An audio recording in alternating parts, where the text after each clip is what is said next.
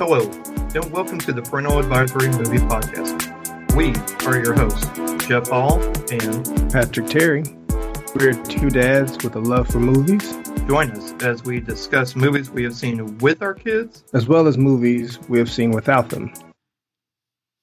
Hey everybody, special episode today with my guest MC Lars. I recorded this for the Time to Wind Down podcast, but he's got a new album coming out December 17th, and I think you all would like it just as much for listening, and I think this interview went great, and I wanted to share it on our movie podcast as well. So this is a special episode. I hope everybody enjoys it. Hello and welcome. Thank you for joining us for another episode. We've got an amazing guest today, somebody that I've been fortunate enough to see 3 times, possibly 4. Jury's still out on the number there. Times in concert. Been fortunate enough to take my son to go see him once. He's a rapper, producer, podcaster, and cartoonist.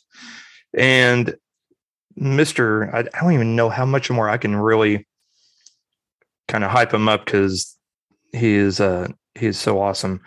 Ladies and gentlemen, Mr. Lit Hop himself, MC Lars. Lars, thank you for joining us. I really appreciate this. This is like awesome for me. Thank you, Jeff. Well, thank you for the nice introduction. Yeah, I appreciate that. I wanted to go really deep in. I'm like, I'm not going to do it justice. I'm usually I can really hype it, really build up the hype, and I'm like, nah, this talk will do it enough. I won't need it. So this conversation. I feel pretty hyped right now. So there you go. You got me hyped up. So. There we go.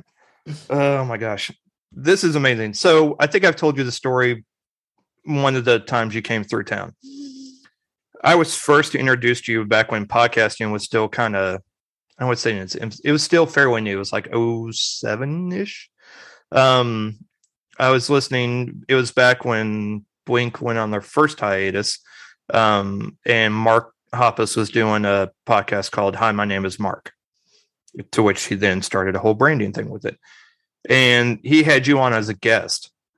And I mean, it's like I said, 2006, 07, somewhere in there. Yeah. And I remember that. And I was like, and I want to say he played Download the Song was the track I think he played. And I'm like, this is really good. And I was like, this is really good. Not only does it have a good beat, good hook, and it's very like one you could put on repeat.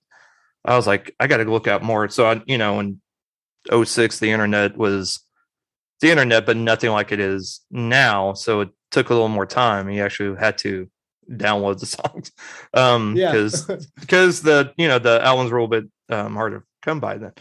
So yeah, and I'm like, I love this, and so I started listening to everything, and then just been following you through the course of your career, and it's been amazing. And so much so I've been able to introduce my son to your music, and you cover such a wide gap of not only pop culture, but also literary authors such as Edgar Allan Poe and Shakespeare, and just going through. And I guess it'd be like if you hadn't read any of their work, the introduction, your music is like a great introduction to those authors and their work, so they can, if they liked your music, then they can pursue it, want to look at it more, they can go in and start reading the books as well. And I thought that was awesome. And so I ended up, York and I were at a bookstore, and I found they had the Who Is or What Was series, and I got him the Who Was Edgar Allan Poe. And so I got him that one. He started reading it, so he got his introduction in that. So I thought that was amazing. That's awesome. Yeah, it's amazing. And so I guess to kind of just start off real quick for that, for those that don't know you, you went to college at Stanford, correct? And yeah. So what did you study there when you were there? So I was an English major.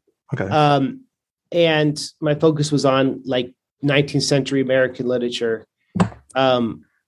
I did an overseas program in Oxford as part of my undergrad. And that's where I was rapping about Shakespeare and stuff in the clubs there, like in 2003. And that's where I first got signed to like an indie label. And that led to a bunch of things that like allowed me to do this for 18 years. But like you said, entry point was the literature, rapping about literature, because I was taken by how the meter and the flow connects with hip hop. And that's something that I've experimented with different genres and rapped about technology and now I'm rapping about blockchain and crypto, but literature is something that's timeless. And that's really been like the cornerstone of, I think, what I do. And it started in college and it was a complete accident. You know what I mean? That's awesome. Yeah, it was pretty awesome.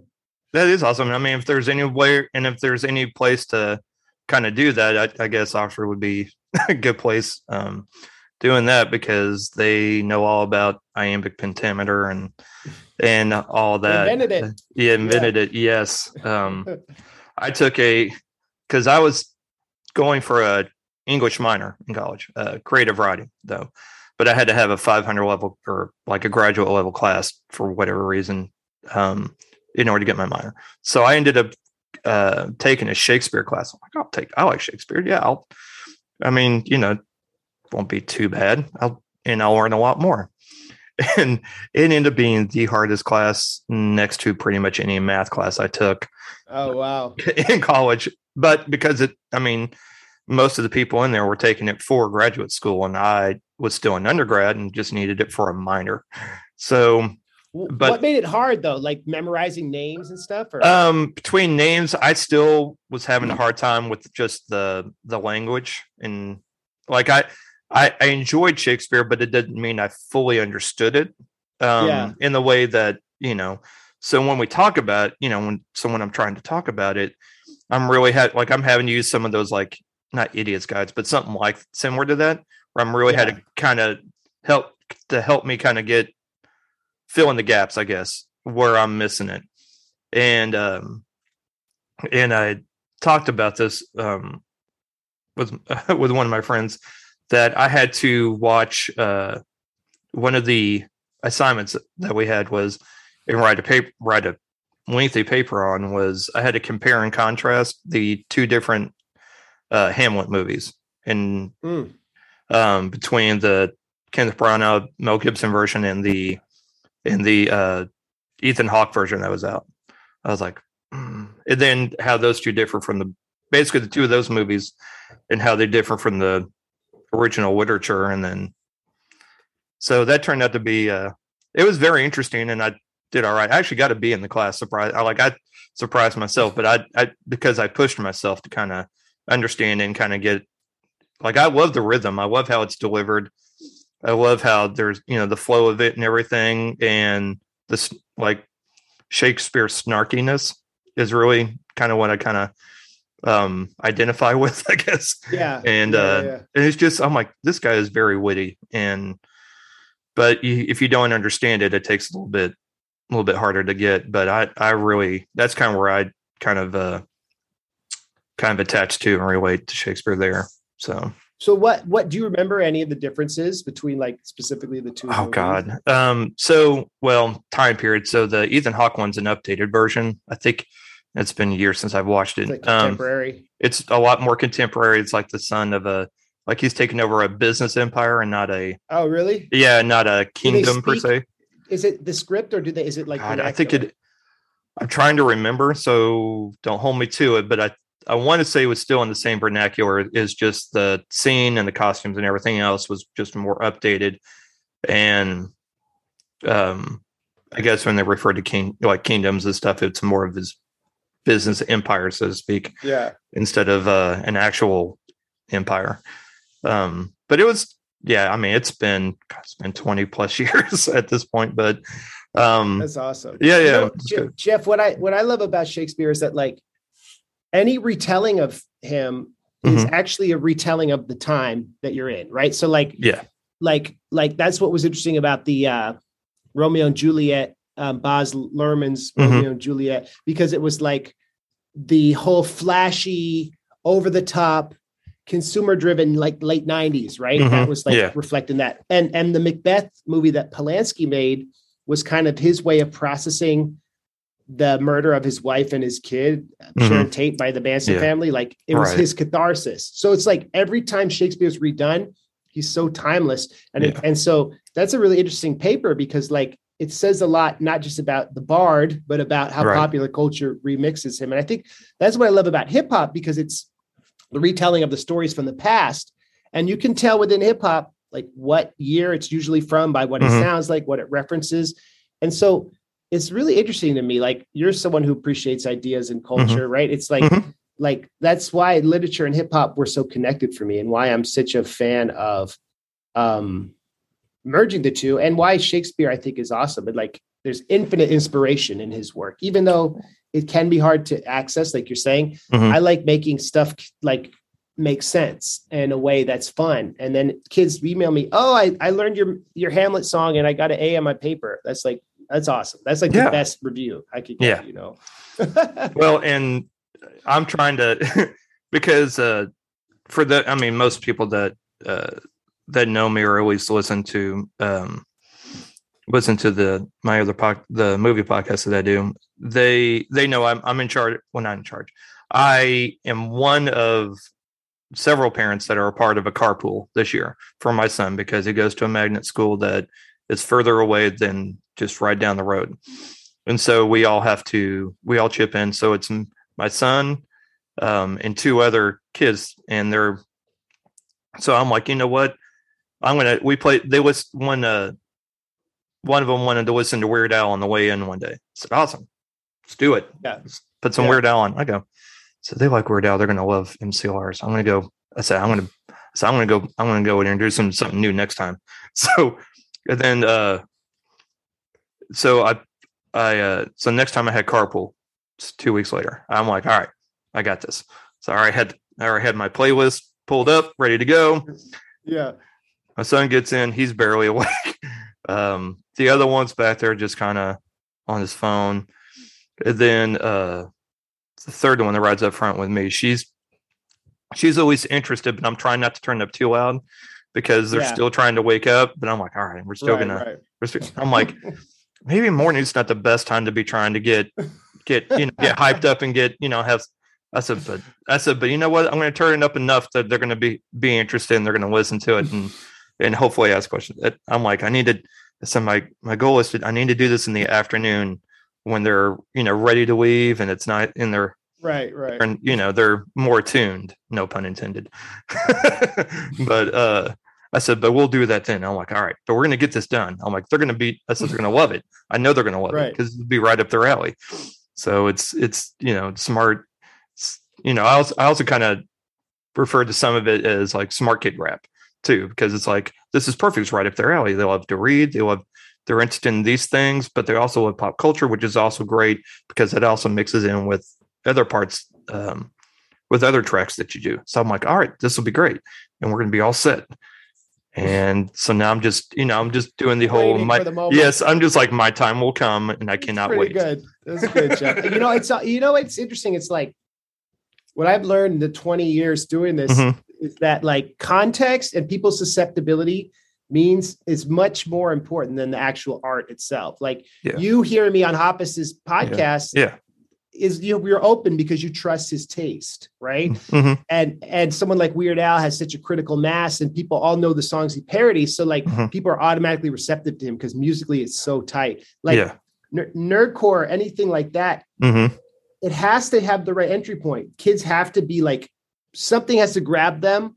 Then they have to be like, oh, that's tight. I like that one thing about it, because I think that it's hard to be like, yo, listen to this Hamlet rap. People are gonna be like, what? Like this, that sounds like a horrible idea. Right. It's like, why should I maybe, because isn't it annoying? Don't you think like the most annoying thing in the world is like when people text you YouTube videos or TikTok videos and you're like busy, you're like, I really don't care about this. And you have to be in the right mood. Right. You know what I mean? It's so annoying. Oh yeah. Unless you love them and you trust them and they're like family and you know they're sending you good stuff. Right. And I'm like, because I always tell people I'm too old for TikTok. Like, I'm sorry. I can't. Yeah, no. I'm sorry. I'm too old. I don't do TikTok. And my wife watches them because that's kind of one of those things, from last year. Everybody had to find something to bring them joy, give them hope, something that everything's going to be getting better at some point. For me, I don't know if it just says what it says about me, but I mean, there's, we all had our times where we're just like, God, I don't know what's going on, but I'm always just filled with hope because I always believe the best in people. So therefore I always can kind of keep a more positive attitude towards things. And I think for me, doing this podcast and doing the other one is what helped get me through things. Cause I knew I had to watch things in order to, I had stayed distracted. For my wife, it was TikTok. She didn't do any, she has never posted one, but that's what gets her through. Yeah. And, just that watching funny things and different silly videos. And then I've got a couple of friends that'll send me videos, but I'm like, but they also know I'm not on it. So I'm like, all right. So they send me a text message. It has to open up in the Safari. And then like, I have to watch it that way. I was like, I'm still not getting it. Sorry. I'll watch it and then I'm done. It has to be like the best thing ever. Right? Yeah. And a couple more, like my wife sent me one the other day. It was a TikTok video that's of a comedian doing stand-up. And he says, he went somewhere, he had gone somewhere, they asked for his vaccination card, and he pulled out his library card. He says, this is your library card. That's not a vaccination card. He goes, it kind of is actually. And then, just let that hit. Like if you're using your library card, you're more than likely probably vaccinated. Like, that's okay. Funny. I was like, you know what? That's that's genius writing right there. I said, whenever he came up with that idea, that he's like, that's a good one. I got that one. Must hang out at library. Whoever wrote that must hang out at libraries. Right. Well, and that's one of the things I had missed was going to the library, and that's where I would go and check out movies. Cause it's the closest thing I could get to still going to Blockbuster was going to the library. And the Nashville Public Library has a huge, they've got like, I want to say 11 or 12 branches throughout the city. So if you can't find it at your local one, you just reserve it and they'll send it to yours.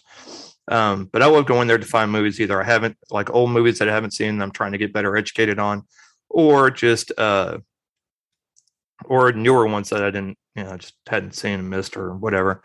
And same thing for my son, go take both kids, go check out their books. But after lockdown, I hadn't done that. It was, I want to say May of this year, the first time I'd been back, but we're big fans of the library here. So our people. That's what's up. So shout out to librarians. My mom's a librarian. Yeah. My mom's a teacher, former librarian, and computer teacher. And my brother's a elementary school teacher. So there you go. That's what's up. Yeah. All right. Well, I'm kind of rambling, which happens. So let's get to it. New album dropping December 17th. Woo! Very excited. Very, very excited. Thanks, Jeff. Yes. Fear of a Blockchain Planet. Tell me about it, man. Yeah, that's the single. The single is Fear of Blockchain Planet. And the album's just... because the album's Blockchain Planet, but the original title is funny. You mentioned that it was Fear of a Blockchain Planet. Okay. And there's a funny story, like, it was around the time of the Chauvin verdict and everything. And it was like definitely a stressful time. And my album was a tribute to Public Enemy's Fear of a Black Planet. Yeah. And I thought about it and I talked to some people and I was like, maybe I shouldn't call the record that because it kind of trivializes the message of the important message of Public Enemy back in the 80s and 90s. And so, yeah, that's why I changed the title of it. But I reached out to Public Enemy to see if I could use the original title. And I knew their publicist and she got me in touch with their manager and I tweeted Chuck D and they didn't say anything. And the day after I announced that I was calling the album Blockchain Planet on the Public Enemy Instagram, they posted Fear of a Blockchain Planet. So it had to have been, someone must have seen it or it was just the weirdest coincidence ever. That's awesome. I mean? Yeah. So that's the origin story there. Hey, I'll take it, right? Like it's like that's like you can now put yourself in canon with Public Enemy. It's like, yeah, maybe. I'm Yeah, not like kidding. they've heard, they maybe saw my tweet, or their manager asked them, and Yeah. because the album, I mean, there's so much to talk about, but like Web 3.0 is this idea of like the decentralized web, right? That's what blockchain is. The idea that you don't have a central place from which like social media and the internet, it shares information. And I think that's liberating because it allows people to exchange ideas more freely, exchange money more freely. It escapes a lot of the like antiquated financial systems that have like led to things like the recession and a lot of things. And it's like, it's definitely a political album title but I see it as being empowering and in tribute to Public Enemy's like vision of equality and sovereign autonomy. But I don't know. It's interesting because with being a guest in hip hop culture, I have to be careful about the Black story that I'm like paying tribute to, because it's not my story. So that's a constant thing. So that's why I decided to change the album title, but keep it as the single name. Okay, there you go. That works. Yeah, that's awesome. Because I'm like, I'm one of those people. I'm like, I feel like I know what blockchain is because I feel like I've listened to enough audiobooks. I should know it by now. But at the same time, I'm like, maybe I'm just having a day where I'm not remembering. Like, how some days you just like, I know this, but for some reason I'm not knowing it today. I'll know it. Yes, I know it. I knew it yesterday. I'll know it tomorrow, but today's not going to be that day. And that's kind of how I was when I was listening to the album the past few days, actually. But I was like, I need to do more research. And that's what I like too, because things that, especially in nerdcore, because like you, Megaran, and like MC Frontalot, I mean, all y'all, the entire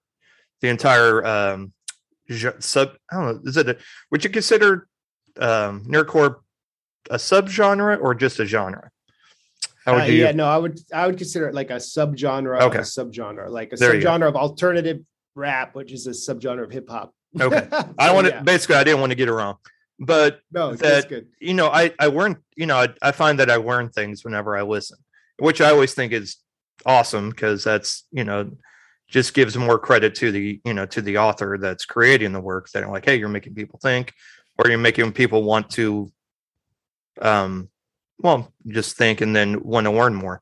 And that's what I find with your music and with the others, that I learn more things and that I want to look into more. So it's like, I need to look more into that. But and then you've got a track called Finite Jest about a book I've never heard of. And I was like, am I supposed to know this book? I feel like I'm supposed to know this. It's one of those. I'm like, maybe not. Maybe I'm not as in tune to pop culture as I would like to think I am. But I'm like, I don't know this book. I'm like, I'm gonna have to admit this whenever I talk to him. I don't know this book, but I love the track though.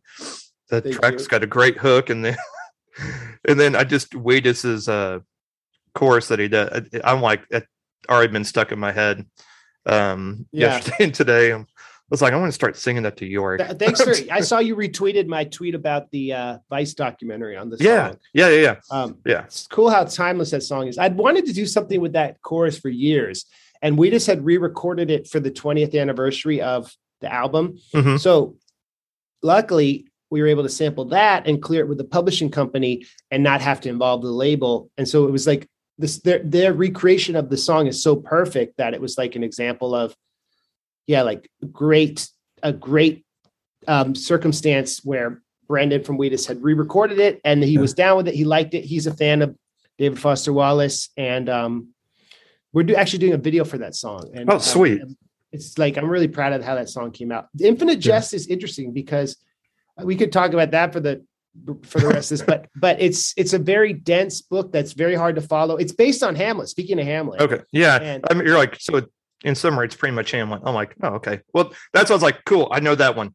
It's a retelling of Hamlet, and it's very but it's one of those books that's singularly notorious for being very difficult and like 20% of it is footnotes. So you're flipping back and it's non-linear and it's a very interesting story, but it's about addiction to screens. And I think that it's such a perfect allegory for quarantine times. And like we were talking about TikTok and everything, and this just addiction and family and all these things that really resonated with me during COVID that were this, I feel like, timeless themes. So yeah, I'm proud of that song. I know it's very like cerebral.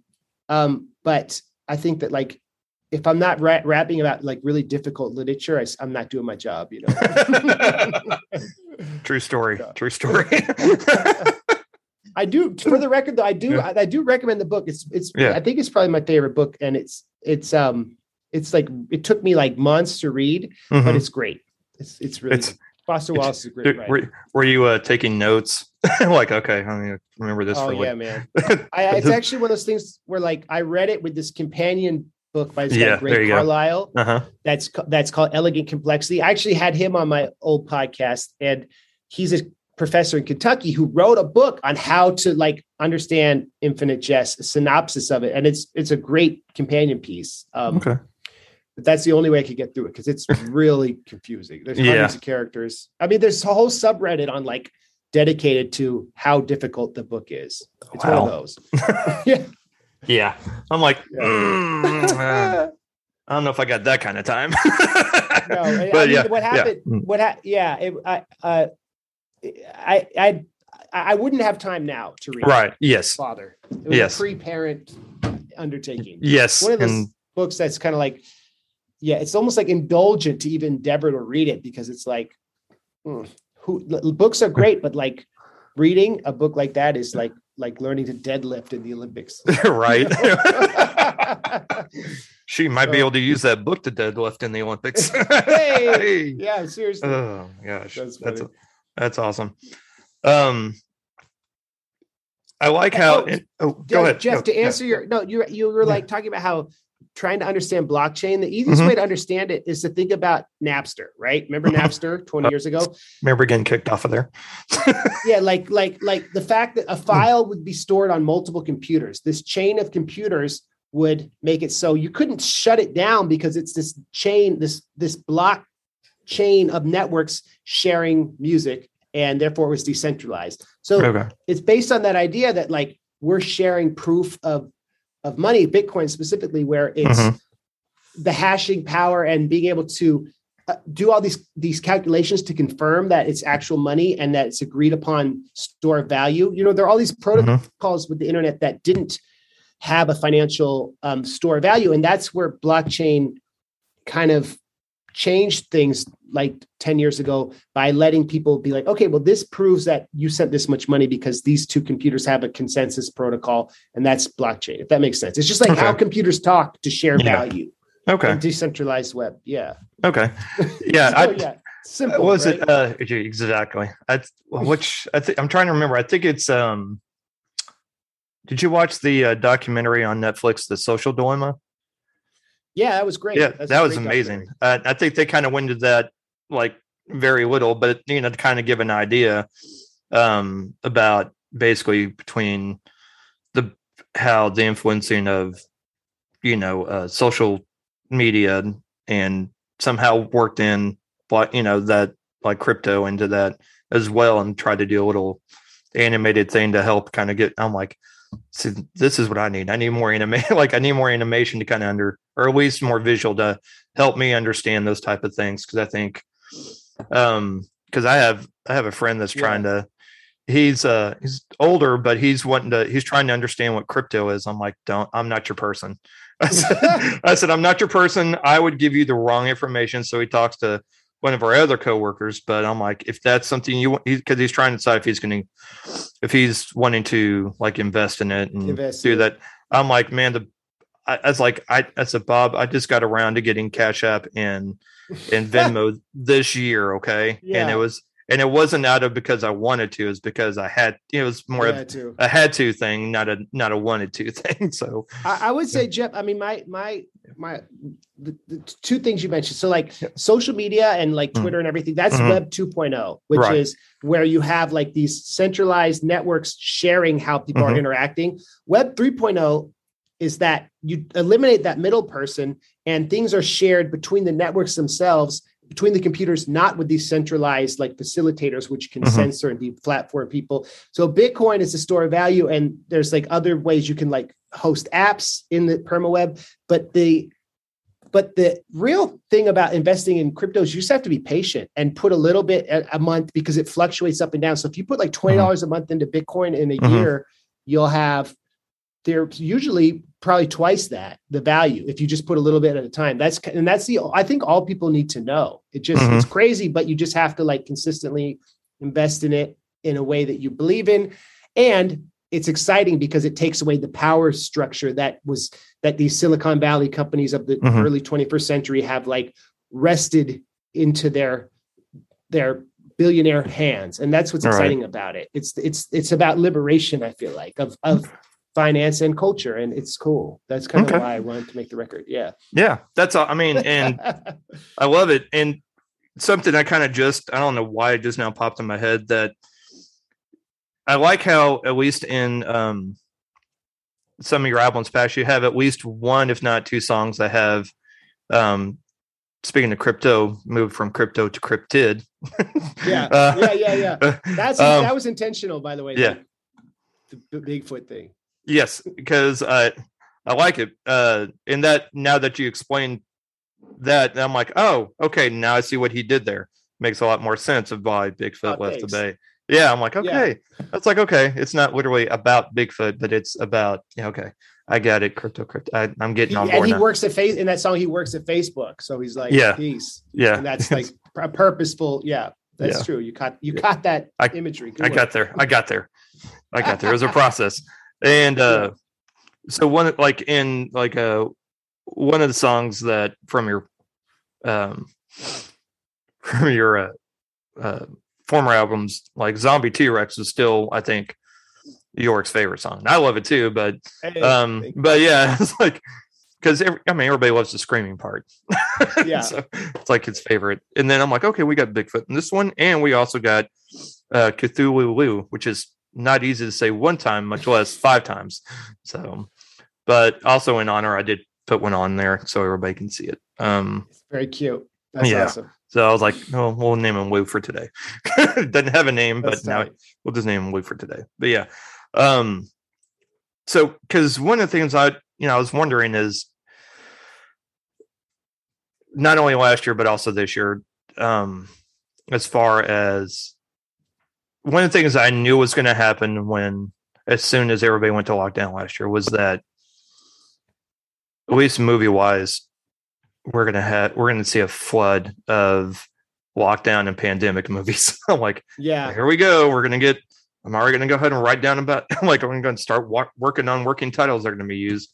And, but also, and there's been some hits. Actually, there's been a lot of misses, but there's been a few that have been actually pretty solid, that have come out of it. But one thing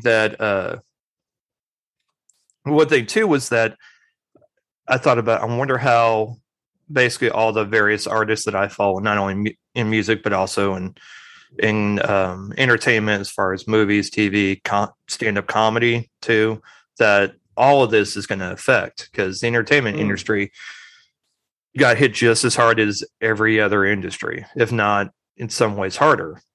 And I'm like, I can't wait to see what comes out. Basically, when at the beginning of this year, one of the things I thought of was, I can't wait to see what everybody's going to put out. And almost everybody I know, or at least not I know, everybody that I've followed has put out something new this year. And that has just done nothing but warm my heart. Because you've got a new album coming out. Mega Ran just had a new album come out. Yep. K-Flay dropped a new EP. I know a comedian friend of mine that we've had on our movie one, Jackie Cation, just put out a new stand-up, and just, and some other people, and then another one just that I know that we've had on, got to work on a sitcom this year as a consultant and writer. And I'm like, seeing all this happen is what makes stuff like this is what brings me joy. I mean, obviously, kids, but I mean, outside of that, seeing other people, be able to come up with new material and then see what comes out of it. It just this is like the great booking for the year. Just to have your album come out as well. But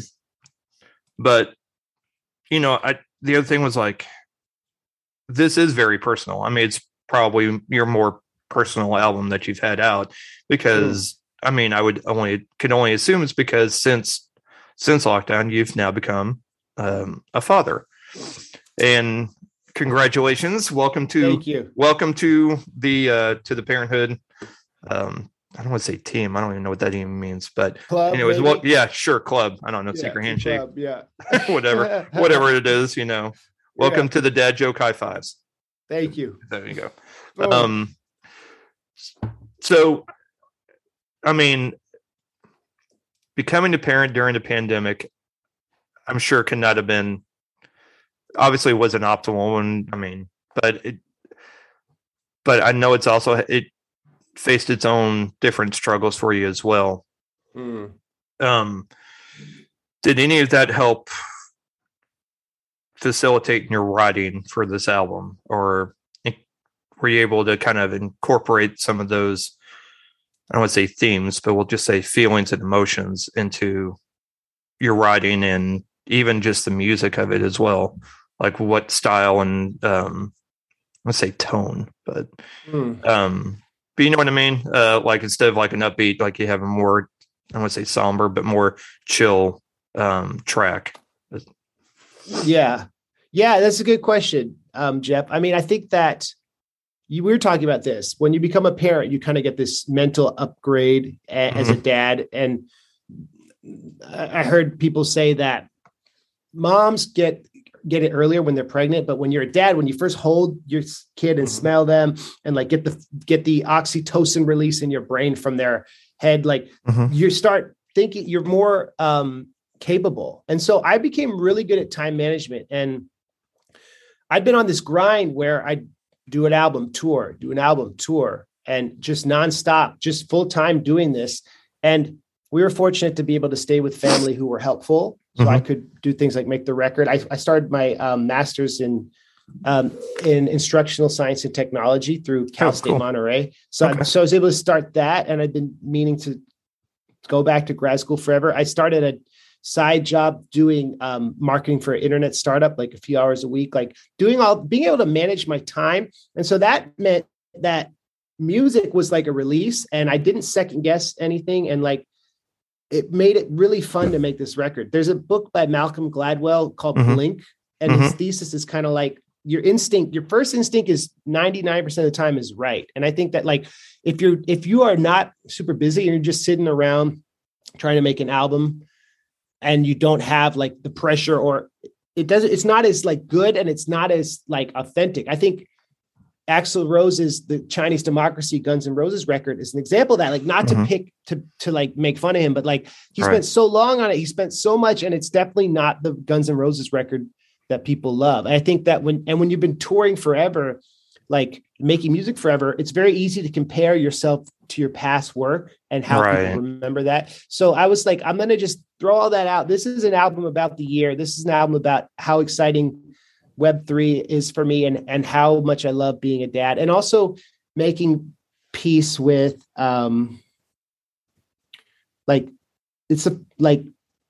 with the fact that music is not the most important thing in my life. Being a dad is now, but music still is really important. You know what I mean? Yes.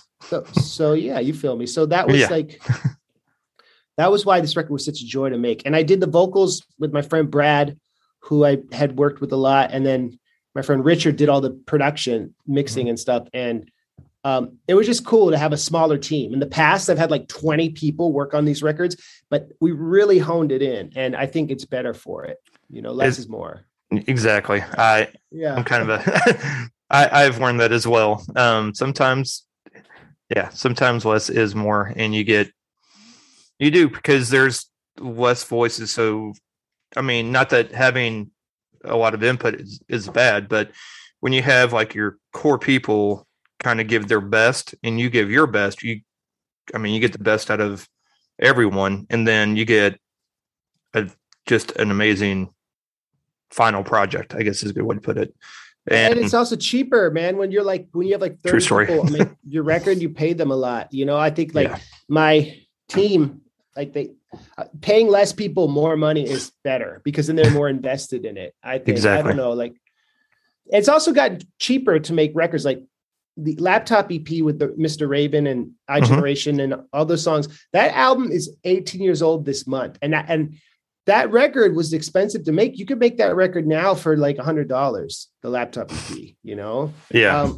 And so it's like being more like technology makes that possible. You know what I mean? Right. Well, we also have come a long way in 18 years. I mean, if you think about what we were having to use, people can listen to this now on their phones. They would have had to have downloaded and onto a MP3 player, and that's true. Shoot, I had an 80 gig iPod that I cherished more than like my car, because I took that thing everywhere. Because that's huge. Yeah, and then I lost it for a spell, and I legit, and I felt horrible for feeling this, but I seriously thought a part of me had gone too, because 80 gigs. Did you back it up? Yeah, I had most of it backed up on a laptop. 2 years later, I'm going through a tub and I found it. I don't even know when. No, it was through. It was like a coat or something. I randomly came across it, and I had to find a cord for it, but yeah, it still kind of worked. But it was amazing. That's what's up. Like technology, man. And I remember like the first iPod video. Yes. Yeah. And you're right. And The Office was the first video that they promoted. So it was a Christmas episode too. So how about that? Perfect timing. Look at that. And huge Office nerd. So these silly things. That's tight. One of my favorite things, I was wondering too, whether or not you were gonna have a track with your son. And I was like, that's amazing. So, or not with, but about your son. So I was like, that's amazing. Awesome. So you have one named Atlas track 11. So that's awesome. I had to do it. That was and it had to be pop punk, high energy, fun song. Yes. About being fearless, Yes. Fearless that he was going to be okay. Yeah. It's like, you got this, man. You got this. Yeah. So that's awesome. So the album comes out December 17th. Where can everybody find it? Oh, wow. Great question. It's everywhere. It's available everywhere. If you go to mclars.net, that's where you can get a physical copy. The vinyl will be out in the spring, but it'll be on Spotify, wherever you listen to music. Okay. That's what's up. Yeah. Wow. So check it out on every platform. And we're doing a video for, like I said, for the Finite Jest song. So nice. Keep your eyes peeled. Definitely. And where can people follow you on the interwebs? I'm at MC Lars on Twitter, MC_Lars on Instagram. And I'm on Patreon. That's super helpful. If anyone wants to sign up, I do 2 new songs a month. And to which I am a part of. So please do that. Thank you, Jeff. Yes, You're a of course. Man, I try to be. I try.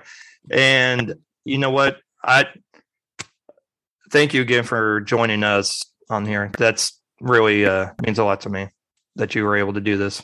So you're a good host. You have very thoughtful questions. Oh, I don't know about all that, but I appreciate it. I'll take compliments any way I can. So that's what's up. Awesome. Thanks for listening. If you enjoyed our show and have a moment, please rate and review. It helps us out a lot. Also, recommend us to someone that enjoys movies or also has kids.